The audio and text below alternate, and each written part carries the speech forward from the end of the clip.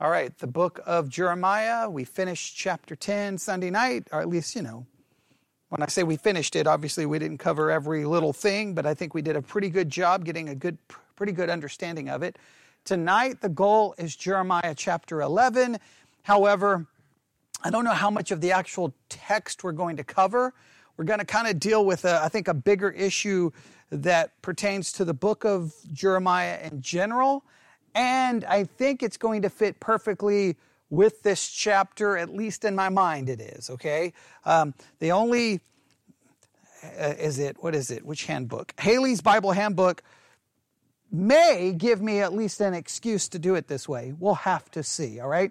But in Jeremiah chapter 1 to Jeremiah chapter 10, if we were to do a basic summary, I think we can say that Jeremiah has been sent primarily to the people of Judah to do what? To offer what kind of words? Warn them and words of coming judgment. Why are they going to be judged primarily? Idolatry, idolatry, idolatry, right? They constantly keep turning to idols over and over and over and over and over again. Now, whenever you see their problem, right, of idolatry, then there's lots of discussion on first, well, how should they fix the problem? And typically we basically say, well, just repent and stop doing it, right? Just repent and stop doing it. And then, of course, most pastors then take that, apply it to us, apply it to our country, apply it to idolatry. Okay. But obviously the message is first and foremost, obviously for the people of God, because for Judah, it's for Israel. And so it would first and foremost apply to the church. But when we talk about how to fix a spiritual problem or the spiritual condition, that's kind of where we're going to focus a little bit tonight. We're going to look at three words. I mentioned this word in a recent sermon review, these three words in a recent sermon review, and we'll talk about those three words in a minute, but let's try to at least get some kind of idea of what's going on in Jeremiah chapter 11. So let's just start reading Jeremiah chapter 11, and then after we read a little bit, maybe something will come to your mind, maybe it will not. Then you can, if you feel free to check your study Bibles, you can check anything you want. I'm going to use the Bible Handbook here because they offer kind of a summary and a context. But we'll read just a little bit and see if we can get some idea of what's going on. All right, Jeremiah chapter 11. All right, everybody there? Jeremiah chapter 11. Let's begin in verse 1. The words that came to Jeremiah from the Lord saying. Now, typically, I think we're starting to kind of fall into a pattern. Whenever we hear that or see that kind of phrase, it's almost like, okay, here's a new sermon. Here's a new message, right? I think we've kind of fallen into that being kind of a hermeneutical clue, right? Because for a long time, there was a sermon being preached at the door of the temple, right? So now we have the word that came to Jeremiah from the Lord saying, hear ye the words of this covenant, and speak unto the men of Judah and to the inhabitants of Jerusalem. Now this seems to be the message here is going beyond whom? Just the people coming to the temple. This is for the nation, right? And say thou unto them, thus saith the Lord God of Israel, cursed be the man that obeyeth not the words of this covenant, which I command your fathers and the day that I brought them forth out of the land of Egypt from the iron furnace, saying, obey my voice and do them according to all which I command you. So shall ye be my people, and I will be your God, that I may perform the oath which I have sworn unto your fathers to give them a land flowing with milk and honey, as it is this day. Then answered I and said, so be it, O Lord. Now, there's a lot we could do here, right? Obviously, we could focus it over and over and over in the old covenant. It seemed to be basically, do this and live. Do this and prosper. Do this and be blessed. Don't do this and you will be cursed. And so we would understand it from a theological perspective that over and over and over, they're given the law, and over, they do what? They fail. Over and over and over and over again. And we could talk a long time about that. If we go to the next, my Bible puts 1 through 5 in one section, and then they start a new section in verse 6. Then the Lord said unto me, proclaim all these words in the cities of Judah and in the streets of Jerusalem, saying, hear ye the words of the covenant and do them. Obviously, what's being stressed over and over and over in this chapter? The covenant and obey. For I earnestly protested unto your fathers in the day that I brought them up out of the land of Egypt, even unto this day, rising early and protesting, say, obey my voice. Yet they obeyed not, nor inclined their ear, but walked every one in the imagination of their evil heart. Therefore I will bring upon them all the words of this covenant, which I commanded them to do. But they did them not. And the Lord said unto me, a conspiracy is found among the men of Jerusalem and among the inhabitants of Jerusalem. They are turned back to the iniquities of their forefathers, which refused to hear my words. They went after other gods to serve them, and the house of Israel and the house of Judah have broken my covenant, which I have made with their fathers. Please note verse 9, there's a conspiracy is the way the word is used. What does the NIV say? Yes. Okay, a conspiracy. And it seems that basically what it's saying, that all of a sudden, it's like the people got together to do what? To go back to the idols. To go back to the idols. Now, why? What would be possibly this be referring to? Well, according to the Bible Handbook, listen carefully. This is Haley's Bible Handbook. They go through each chapter and they give a little paragraph, right? And then pages fall out of it. All right, here we go. All right. They refer to this chapter as the broken covenant. Now, we definitely can see the word covenant has been referenced a number of times. I don't know how many times it's used total in the chapter, but at least in the first part, the word covenant's been used a few times. All right. This is what they say. This chapter seems to belong to the period of reaction after Josiah's great Reformation. I want you to write down the word Reformation. All right, I want you to write down the word Reformation.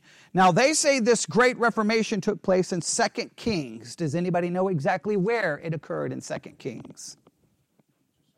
It is King Josiah. Yeah, let me read that again. This chapter seems to belong to the period of reaction after Josiah's great Reformation. Okay, his reign is in chapter 22. Okay. Chapter 23 is where his great supposed Reformation takes place. Okay, we want to read a little bit of that Reformation. I think it's probably a good thing to do, considering that's the context that they are putting this in. All right, and if you go to Jeremiah chapter 1, doesn't it give the time that Jeremiah ministered and is Josiah mentioned? Go to Jeremiah chapter 1. I believe it's verse 1. Is Josiah mentioned? Verse 2, to whom the word of the Lord came in the days of Josiah. There we go. All right, Jeremiah chapter 1, verse 2. Okay, I was saying verse 1, but verse 2.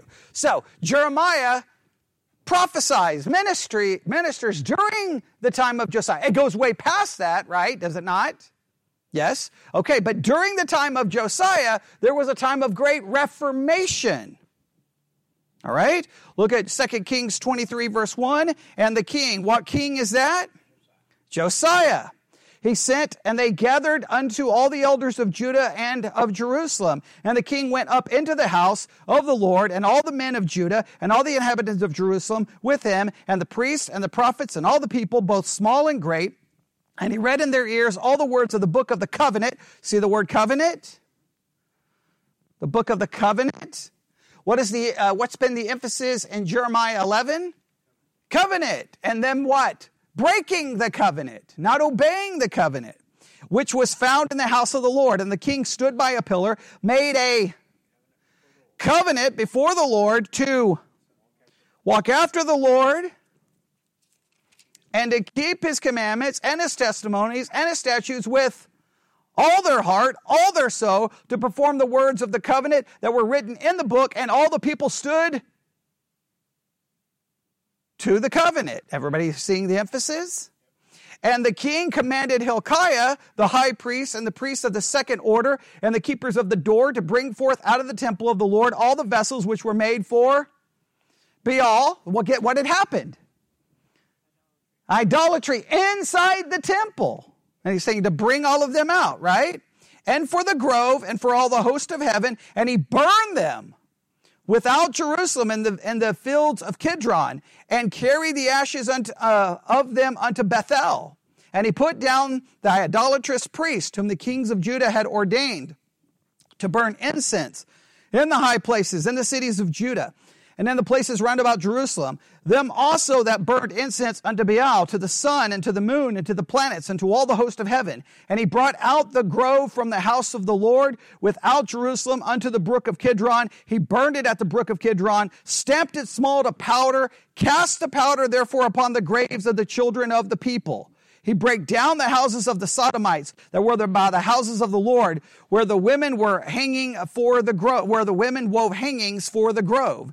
And he brought all the priests out of the city of Judah, and defiled the high places where the high priest had burned incense, from Geba to Beersheba, and brake down the high places of the gates that were in the entering of the gate of Joshua, the governors of the city, which were on a man's left hand, and the gate of the city.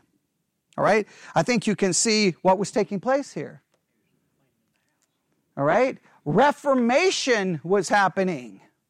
He was cleaning it up. He was changing it all. But then when we get to Jeremiah 11, there was a great conspiracy to do what? Go back to chapter 11, verse 9.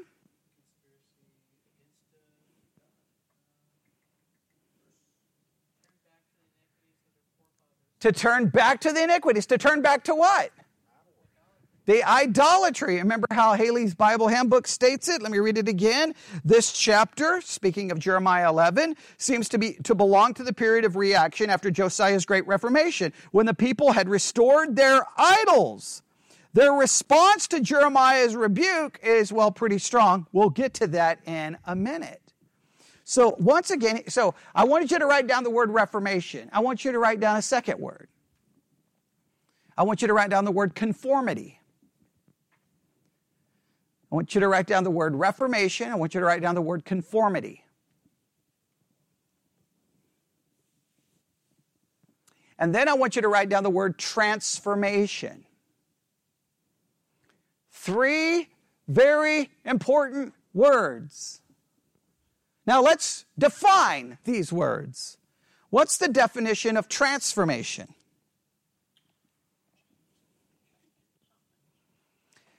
Transformation is a thorough or dramatic change in form or appearance. So transformation is a thorough, dramatic change in form or appearance. It's a metamorphosis.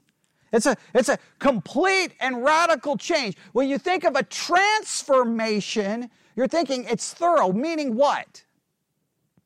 When we think of a transformation that's thorough, what do we mean?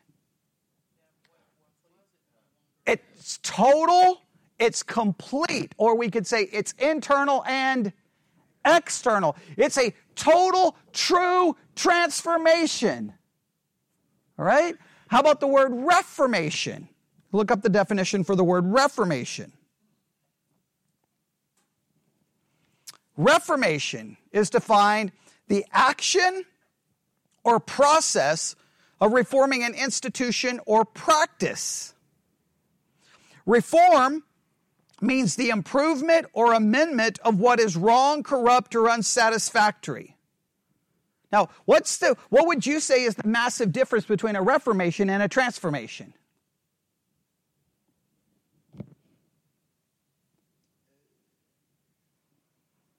This is very important, I think, to understanding the entire book of Jeremiah.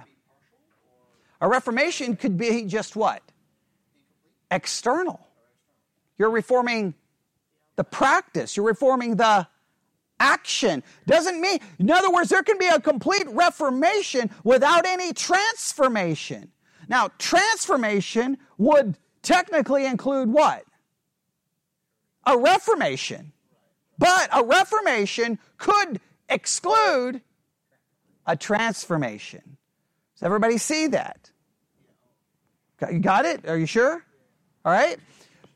A transformation would include a reformation because it would exclude everything. But a reformation, in theory, could completely exclude an actual transformation. All right, it could exclude a transformation will include reformation, but a reformation could possibly exclude a transformation. That's very important. All right, what's the third word? Conformity. Now, what does conformity mean?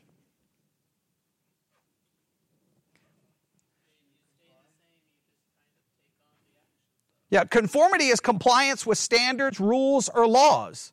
It's behavior in accordance with socially accepted conventions or standards. All right? Conformity is the act of matching attitudes, beliefs, and behaviors to group norms. Now, most people live their lives practicing some form of conformity because culture says conform or be cast out, right? To quote the popular lyric. Okay, but I won't go into a music history lesson. But conformity, it's like that's what you're almost instructed immediately to do that. You walk into a school, conform. If you don't, you're the outcast. And in many cases, then that creates conflict. And in many cases, the brilliant educators come along and tell the student who won't conform, you just need to go along to get along, which is, don't get me started on that. Why? Why does that person have to go along and make everyone else go along with the person who's not going along with them? Why does it have to go one way? Oh, because it's easier to make the one person go along with everyone else. Well, who came up with that rule? Make all of them go along with me. That's the way it should be, okay? But no, but that's the whole thing, conformity. Now, how does conformity work in this situation? Well, if there's a reformation, right? Hey, we're going to get rid of this, and we're no longer going to do this, and we're going to do this. A lot of people will simply conform. So there can be conformity without transformation. You can reform, and everyone will be like, oh, get rid of the idol.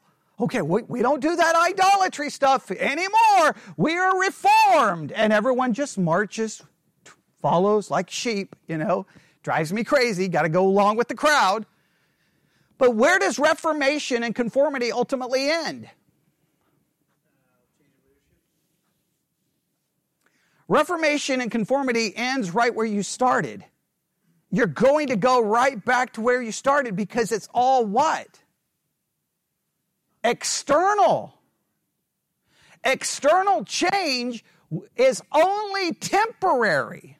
Why?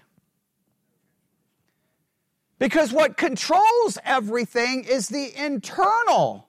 From a spiritual perspective, Reformation focuses on what? From a theological, spiritual perspective. Reformation is primarily focused on what? The behavior. If you reform the behavior, what still drives everything? The internal part. Well, from a Christian perspective, that internal part is sinful. It is wicked. It is ungodly because we have a sinful nature. Reformation doesn't usually focus on the nature. It focuses on the actions. Or Reformation sometimes leads to nothing more than behavioral modification. Now, if you could create a situation where the majority will modify said behavior or reform said behavior, then you'll get some conformity just to go along with it so they're not outside of the societal norms. So then everyone will follow. Now, there's always going to be those who cast off societal norms, and typically throughout history, those are the ones who end up dying and getting punished because they won't go along with the crowd, okay? But that's a whole different podcast, okay? That's a whole different subject. But you see where this is leading spiritually. Josiah had a great reformation. He tore everything down, grind it down to powder. The priests were taken down. There was destruction. There was the eradication of it. And of course, many of the people would have done what? In fact, I think if you read 2 Kings 23 and maybe it's in 1 Chronicles as well, there's going to be an attitude where many of the people will be like, Amen. We're going along with this. Yes, we're going to obey the law. We're going to do it because that now is the expected behavior. The Reformation and the conformity is of no spiritual value. I will argue Christianity has been so preoccupied with the concepts of reform and conform, right? To conform, to conformity and reformation. I'm trying to make sure I say those terms correctly, because that's where Christianity is constantly trying to get things to work. We don't like something, we're gonna demand, we're gonna try to reform that behavior, in many cases by demands, boycotts, protests, whatever. We're gonna silence whatever, because then we'll get them to do what? To conform. But what does that change? Doesn't change anything other than the appearance of things. But inevitably, what will happen?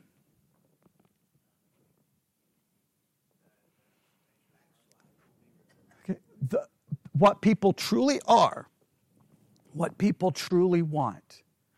Josiah had a great reference. I mean, you read about it in 2 Kings 23. Is that where we were, 2 Kings 23? You read about it. It's also in I believe it's, hang on, I can look here. It's also in 2 Chronicles, chapter 34, all right? You look at those two chapters, and it describes the Reformation process. And it would look good, right? You probably would say what? Way to go, Josiah, man. Woo. He's got it. That's right. Tear that stuff down. Burn it. Get rid of those priests. Pull it off. Fix it.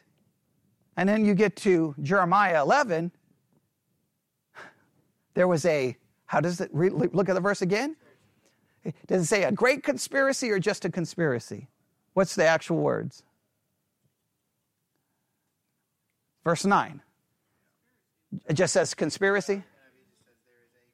A conspiracy, okay. There is a conspiracy. I was hoping it said great conspiracy because that would even make it even more powerful. But you get the idea. It's a conspiracy. And what does the text say about the conspiracy? Well, just the actual words. All right, to do what? To turn back to the iniquities. All right? To turn back to the iniquities. As this one says, the Lord said to me, a conspiracy has been discovered among the men of Judah and the residents of Jerusalem. They have returned to the iniquity of their fathers who refused to obey my words and have followed other gods to worship them. The house of Israel and the house of Judah broke my covenant I made with their ancestors. We just read in 2 Kings about the covenant. Everything looked really good. Now, I would challenge. Now, this is kind of the spiritual challenge, and I said this on a podcast, and I'll say this here. In your own Christian life, you have to ask yourself, how much of your Christian life has been reformation? How much of your Christian life has been simply conforming? And then how much true transformation has there been? We like to pretend. We like to preach in the American church that it's all what? Transformation. And we teach that transformation occurs when? At the moment of salvation. And we tell every new believer that they are what? A new creature in Christ. The old is gone, and all things have become new. Now that sounds like a total transformation. That would be thorough, right? For all the old to be gone, that would be the old nature would be completely eradicated. And if that is true, then would there not, what kind of transformation that would be? It would be perfect, it would be complete, and it would be total. The only problem is you're told that 3 days after salvation, and by day 7, you're thinking, something's broken. Now, everyone will tell you, oh, it's okay. I mean, nobody's perfect. But you should be asking them, well, wait a minute. Why is no one perfect if I'm a new creature in Christ, the old is gone and all is new? But for some weird reason, Christians never ask that question. We're just like, that's right, I'm a new creature. I don't do it. It's those bad people over there. We're all good. And then we become judgmental, self-righteous jerks.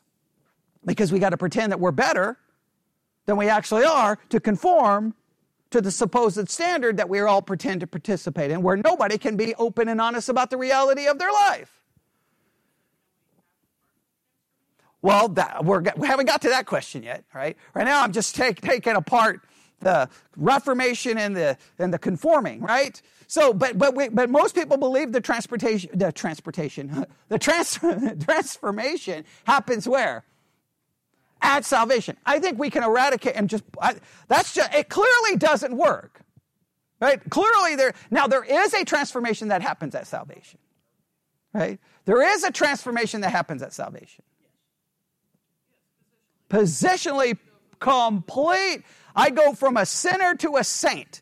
I go from absolute reprobate to perfect. I go from disobedient to obedient. So there is a complete transformation that occurs, but it is positionally. Now, the question becomes, and it is the $1 million question, and whoever has the answer can write a book and become absolutely rich. What kind of transformation actually occurs in one's Christian life, day in and day out?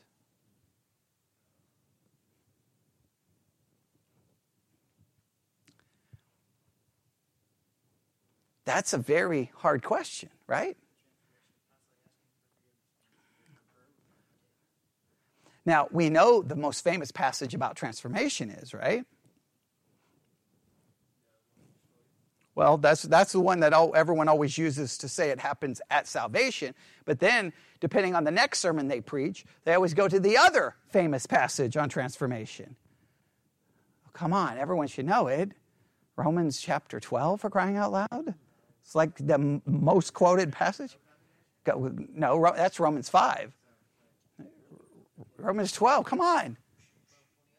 No. Nobody knows verse 1 and 2? Nobody knows. I'm getting nervous here, okay?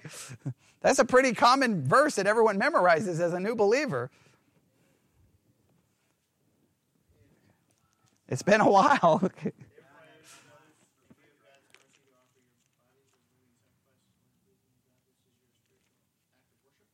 Keep going. Do not be conformed, but be ye transformed by the renewing of your mind. You should be able to quote it. You should be able to just cite it. I mean, if you've not memorized that verse, you're probably not even a Christian, according to most people, right? I mean, you might want to memorize it. That's a pretty popular verse, right? Do not be conformed, but be transformed. Now, what's interesting is it tells you to what? Don't be conformed and be ye transformed. It doesn't say you are transformed. Which then would call into question when everyone is telling you, if you're in Christ, you're a new creature, old is gone and all is new. Well, how if everything is new? If everything is new, I don't need to be transformed. I would just say, you already are transformed, so I wouldn't have to worry about you being conformed because you're already transformed. This seems to imply that's an action that must be taken. Yes? Or am I just reading incorrectly? Does that not seem to be calling for an action? Isn't it always preached that it's an action you must engage in? Well, it is so weird. You'll be in a church and on one hand be told, you are a new creature, the old is gone, everything is new. And then everyone will sit in that church on a Sunday and say, amen, pastor. And then 2 weeks later, he'll be like, do not be conformed to this world. Be ye transformed by the renewing of your mind. Here are the 5 ways that you can be transformed. And everyone will say, amen. And nobody's like, I think this contradicts what you said 2 weeks ago. Because I guess we don't ever bother to put probably because 2 weeks later nobody remembers the last sermon that was preached. So maybe that's the issue. But you think Christians would have some problems. That's a big problem. So, are we a new creature in Christ? Yes, positionally. But practically, Because can't we all agree that Reformation is not going to do much for us? Right? Conforming is of no value because you're only conforming. How many Christian kids conform? Right, they conform, right? Because they don't know any better. Mom and dad says Jesus is good, the devil is bad, sin is bad, being good is good. What does a kid want to do? Because they want to conform, right? Because they've been told their whole life, conform, conform. That's all parenting is trying to get the kid to conform, right? Right? We promote conformity. They conform. And then at some point they realize, why am I going along with this? Because what becomes evident? No, no, not the world. Oh, no, what's inside of them. Okay, oh man, please don't say the world around them. That's the whole problem with Christianity. We always put the problem out there. The problem is inside.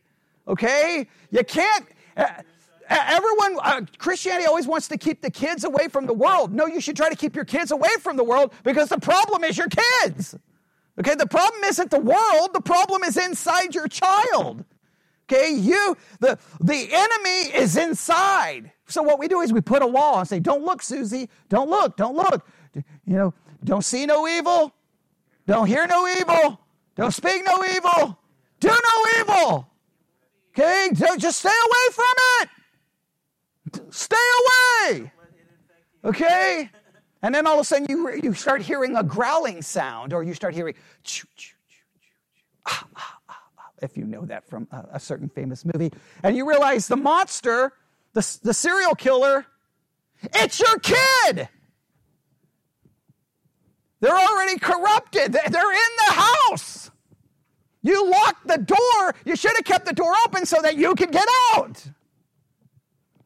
Right? That's the way we always tend to do so. So guess what? We do a lot of trying to do what for kids? And even in parenting, our focus tends to be on reforming behavior or behavioral modification and on conformity.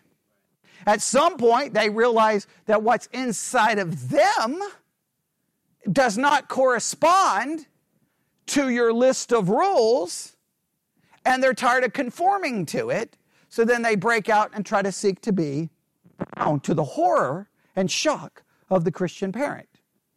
Because somehow they thought that their angel was perfect. Why? I don't know. They seem to forget that out of the heart comes everything. Adultery, fornication, lust. It all comes from inside. It doesn't come from outside. So the question is, Sarah's question still asks, well, then what kind of transformation can there be? Well, if you look up the word transformation in a concordance, I think the only place it's used is Romans 12:2. I could be wrong. Be transformed, or type in the word transformed. Now, we may want to look up the Greek word for transformed and see how else it's used.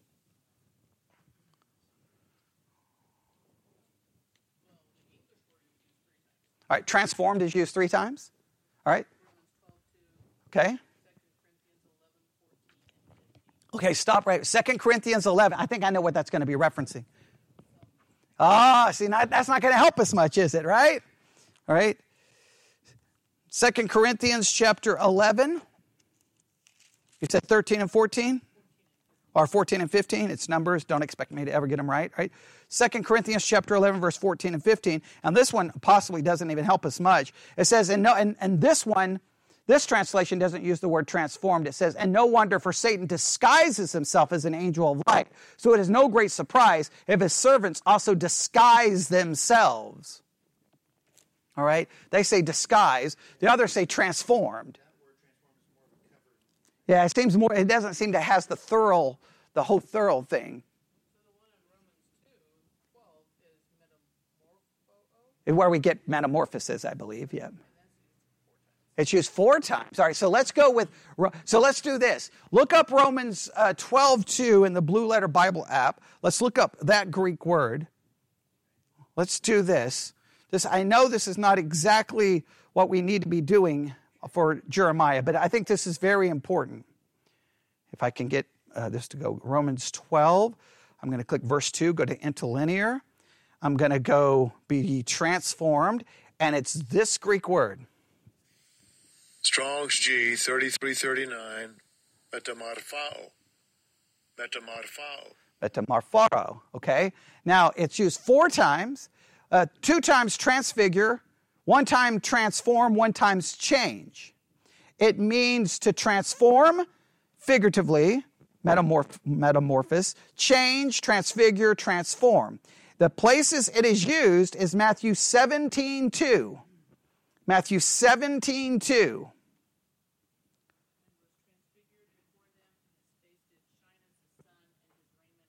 Right. This is the transfiguration of Jesus Christ. He was transfigured before them. He transformed. He changed. Right. His glory. It was a total change. Mark 9:2. And after 6 days, Jesus taketh him, Peter and James and John, leadeth them up into a high mountain apart by themselves, and he was transfigured. Same thing. Then Romans 12:2, telling us to be ye transformed, telling us to be transfigured, to be transformed like in a sense like Jesus was transfigured on the Mount of Transfiguration. And then 2 Corinthians 3:18 says, but we all with open face, beholding as in a glass, the glory of the Lord, are changed into the same image from glory to glory, even as by the Spirit of the Lord. Now, this seems to be speaking of a change that's occurring. It doesn't seem to speak of a change that is complete. Agreed? 2 Corinthians 3:18 seems to be speaking of a change that's happening, not a change that is finished. Agree or disagree? Well, I'm just asking you. Is it speaking of it as something that's already done or something that is underway?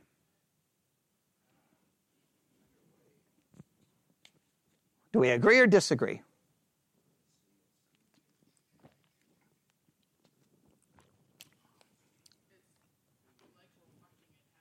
It's like we're watching it happen. Okay, but it's underway. Agreed?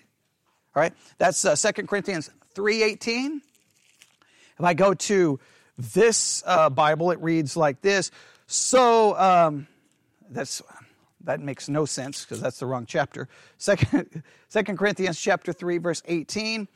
We all with unveiled faces are looking as in a mirror at the glory of the Lord and are being transformed into the same image from glory to glory that is from the Lord who is the Spirit. It seems the idea that as we focus on who Christ is, that we slowly are being transformed into that same image. But it's not complete. Right?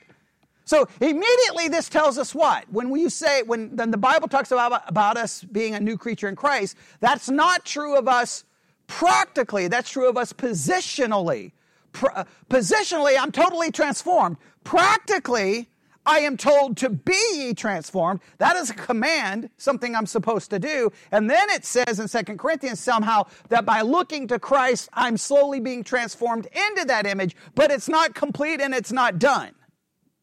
Now the question is, when you go back to Romans 12 and it says, be ye transformed, what's the best, so if we take those two passages together, Romans 12:2 and 2 Corinthians 3:18, you put the two together, how are we transformed if we take the two concepts together? How does transformation occur according to these two verses?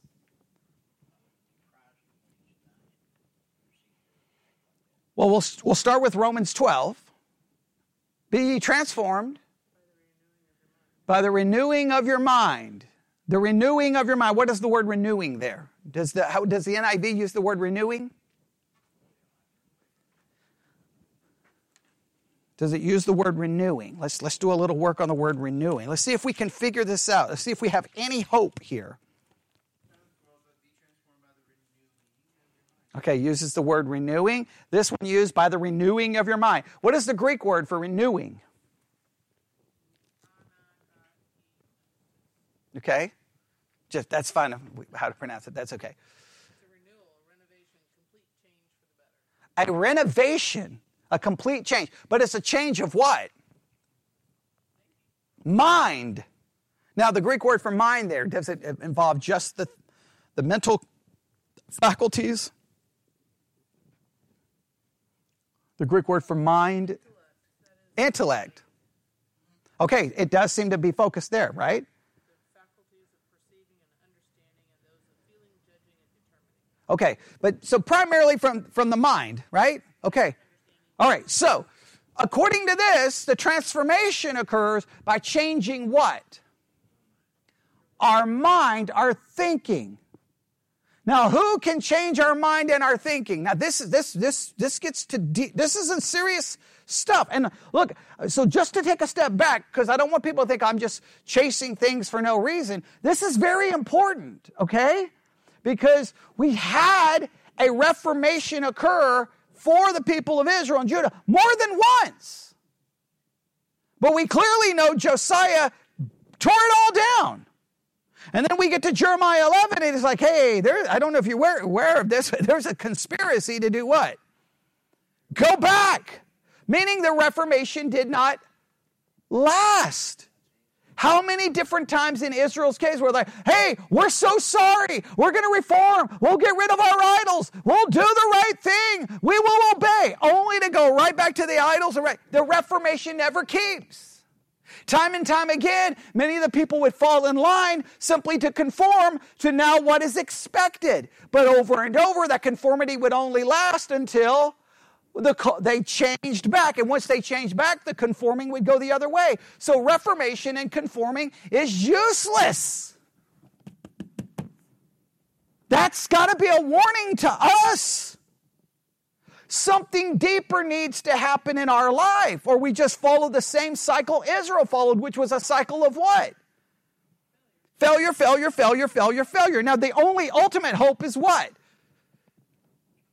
The imputed righteousness of Christ, right? The only hope is the positional hope. But now we care somewhat about our practical life, right?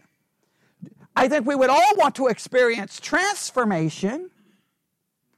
Now, we put these two verses together, and the first way the transformation occurs is the renewing of the mind. Well, how do you renew your mind? How do you renovate your mind? How do you change your mind?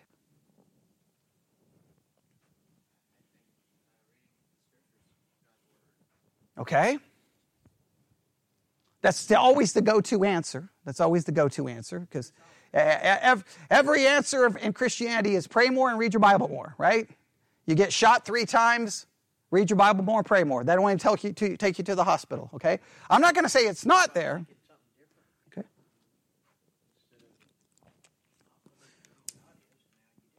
Well, I'm going to throw a word in that I think is important, right? Now, remember, there's a huge debate in the history of Christianity over the word repentance. Not everyone agrees on that word, right? Okay, right. Because a lot of people use repentance is more than a change of mind. It's a change of behavior, right? But it's a change of mind. Now, how does this change of mind work? Well, when it comes to salvation, it works in what way? Well, now I've changed my mind to accept what? There is a God. He is holy, and I am a sinner, and I cannot save myself. And Christ died as a substitutionary sacrifice on my behalf, and by putting my faith in him, I will be declared to be righteous even though I am not. That's all requires a change of mind. So really, the change of mind starts right there. But that change of mind must continually to be built upon. Now, what makes changing our mind so difficult?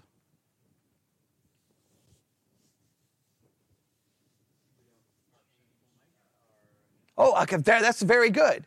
Sinful nature, I think, in many cases, fights against a change of mind. I think that's really good because the heart is and deceitful above. We got a deceit factory built inside of us, so that's already going to be problematic. All right. Now, in theory, what should happen is the more I read and study, the more I see a reality and a way that is not my way. Remember, that's always God's ways are not. His thoughts are not my thoughts. Anytime I open my Bible, I should be confronted with a way of thinking and a reality and a perspective that is 1,000% opposite to mine. And then I should be so confronted with that reality that then I work to change my mind to think that way. Now, here's the thing. Thinking that way does not always lead to a transformation in practice. This is very important. A transformation in mind may not always lead to a transformation in practice. In theory, we would say it would, but I'm going to argue it will not. Because Christians change their mind and we acknowledge all kinds of things are sin, but that doesn't stop us from sinning, does it? So I think here when we say what kind of transformation should we be able to have? The transformation should be this, that now I will see, acknowledge, admit that which is wrong, even though I may be guilty of doing it. I may be doing it currently. I may be planning to do it 5 minutes from now. But I will at least acknowledge it and know it's wrong. Now, you would hope that transformation of mind would lead to a change of action, but we have something fighting inside of us that's going to fight against that. What we have a tendency to do is do what? We see what we don't like and then try to either reinterpret it, throw it out, and that's not transformation. That's not the renewing of your mind. We see a scripture we don't like and we start trying to do what? Well, in this situation, it's really not that bad. We start making excuses instead of just acknowledging it. Now, I'm not saying acknowledge it fixes everything, but you can't get anywhere until you acknowledge it, right? So the renewing of your mind is really just admitting what?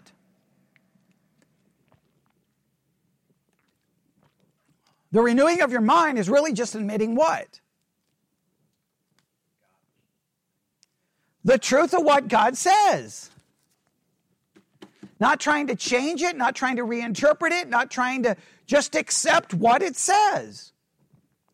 That doesn't mean you like it. Doesn't even mean you agree with it. Doesn't even mean you can explain it. Doesn't even mean that you're going to do it. But it starts there. The renewing of your mind is exposing yourself as much as possible to God's ways and God's thoughts, which will demonstrate to you, if you're even remotely honest, that they are not your ways or your thoughts. And you should admit when they're not your ways and your thoughts. The problem is too many Christians read the Bible, right? And then instead of transformation by the renewing of your mind, they settle for conformity or reformation. Well, I'm supposed to clean this up, and I'm supposed to do it, and I'm just going to go along with it. No, you have to acknowledge, it's not just trying to go along to get along. In fact, to me, it's more transformation to say, I read it, I know it, but hey guys, I'm going to be honest with you. I'm not feeling that. I want to do different. I desire to do different. I struggle with it. I know God says I shouldn't do that way or shouldn't think that way, but I'm just going to be honest. I desire that. I want that. I feel that. But you're not allowed to do that in Christianity because Christianity calls for conformity. Well, you can't get transformation because all you do is pretend to be that which you're not. I thank thee, God, that I'm not like all of these other people. Yes, you are, internally. The renewing of the mind starts with so I'm going to go with this. The renewing of your mind occurs by constantly exposing yourself to God's ways and God's thoughts and acknowledging that they're not your ways and your thoughts. That's not how you're typically going to have it defined. Everybody wants it to be this supernatural, like I just read a couple of scriptures and dun, dun, dun, I'm transformed. No, it doesn't work that way. If it did, 2,000 years of church history, we got a Bible in there's like 50 Bibles per person in the United States. Okay, I mean, it's everywhere. So, I mean, clearly it doesn't work. But what can work is we transform. The renewing of my mind leads to a transformation in what? And how I think. Where I will acknowledge that's a sin. And I still commit it. Now, we don't want to have to say that. But there cannot be any transformation unless there's that kind of honesty, right? I'm not saying you have to stand up in front of church and tell everyone, but you got to be honest with yourself, right? You got to be like, man, I know that's wrong. And the more you can place yourself under it, then it will happen. And then the second way transformation occurs, go back to 2 Corinthians 3:18, is what?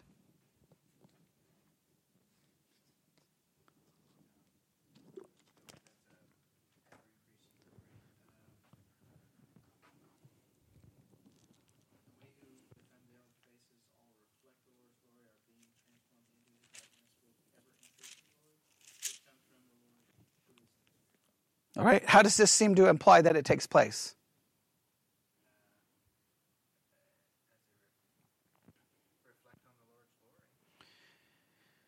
We all, with unveiled faces, are looking as in a mirror at the glory of the Lord and are being transformed. The more we look and see God as who He is. All right, so think of it this way. The renewing of my mind is exposing myself to the truth of God's word, knowing that it's God's ways and His thoughts and are not my ways and my thoughts, and acknowledging that, all right? That's how I begin to renovate my mind, right? I'm renovated because I'm exposed to it. And secondly, by constantly spending time beholding God's character, His attributes. Because the more I see His attributes, the more I realize He is different from me. And the more I see Him, in fact, think about it. Remember, this is straight up Calvin. I've talked about this in this church a million times. I've told everyone in this church a million times to read Calvin's Institutes, right? At least the first couple of chapters. I've said that 20-something years, right? Over and over and over. When we see God as He truly is, we see ourselves as we truly are. You'll never see yourself as you are until you see God as He is. The more you look to God, the more you see what you're not. You have no way of perceiving reality apart from seeing God as He is. Until you see the truth of God, you cannot see reality. Your entire perspective of reality is skewed. It is messed up. You can't see colors the right way. You can't see reality the right way. Truth. You can't see anything the right way because you've not seen reality. Reality is when you see the face of God, and then when you see the face of God as He truly is, then you realize, as Isaiah, when he saw God high and lifted up, he said, woe is me, because then he finally could see himself. Too many times Christians want to look, instead of looking to God's attributes, we simply look at other people. And if I look to other people, I will perceive myself in a way that's not accurate. When I see God, I see me, I am broken. So really, if you think about this, what is required for any true transformation is to constantly place myself before God's Word while I'll be confronted with thoughts and ways that are different than mine, and I need to acknowledge those ways are true and accurate, and that they're not my ways and my thoughts, and that I acknowledge the truth of them even though I acknowledge my struggle with them or maybe my unwillingness to even want to submit to them. I'm willing to admit that. And then secondly, I constantly look to what? The character and attributes of God. Then I will see myself as I really am. Now, does that mean you're going to be immediately Obviously not.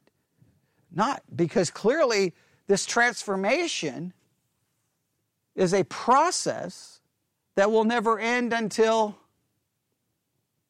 glorification. And we can immediately see those two things require the involvement of whom?